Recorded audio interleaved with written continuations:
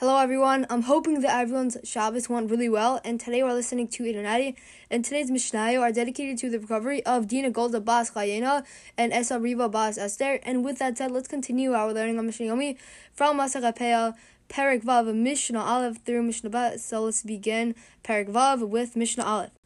Beis Shammai says, Hefker lanim hefker, if a person declares his produce ownerless, meaning he made it hefker in regard to the poor people, it becomes ownerless. So in general, we're able to make our produce hefker and give it to the rich and poor people alike, but Beis Shammai says that he's able to do a little separate process where he just gives it to the poor people, and he is allowed to do this according to Beis Shammai. And the same laws apply here as to the situation where we make a hefker for the poor and rich people. So the same laws apply to just making it ownerless for the poor people to take. So we are exempt from separating the Trumas and Masros from it. So now Beis Hillel is going to disagree with Beis Shammai. So Beis Hillel says, Eino hefker ad sheyefker af lasirani kashmisa. The produce, it does not become ownerless at all, even for the poor people, unless he declares it ownerless for the rich too. So he has to include the rich people, because if he doesn't include the rich people, it's not considered ownerless, and it still is owned by the farmer. And this is just like the case that we do with Shemitah, where we leave the produce for the rich and poor people alike. And so it's not considered hefker, and so it is still subject to the regular separation of masro obligations. And so that concludes that piece of the Mishnah. Let's continue to the next piece. Kol amdei ha sada shel kav. If all the bundles in a field are each the size of one kav, which is equal to 24 eggs. So if all the bundles in your field are each the size of 24 eggs, shel arba'as kavin, but one you decided to make the size of 4 kavs. So if you do the math, that you would have a bundle the size of 96 eggs. And the farmer, he forgot that bundle in the field. So he forgot that really big bundle in the field that is the size of 96 eggs.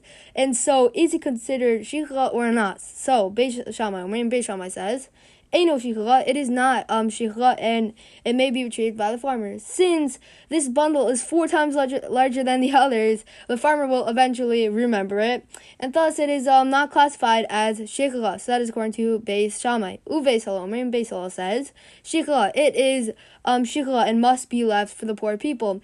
Even though it is much larger than than all the other bundles, the farmer will not necessarily remember. So that is according to Beis Hillel.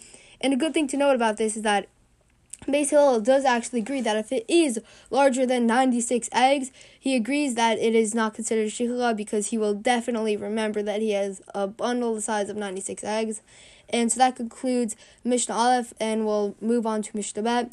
And a funny thing to add is that I actually own chickens, and so maybe funny idea is maybe in the future I'll try to collect 96 eggs, and I'll see how big their bundles actually are.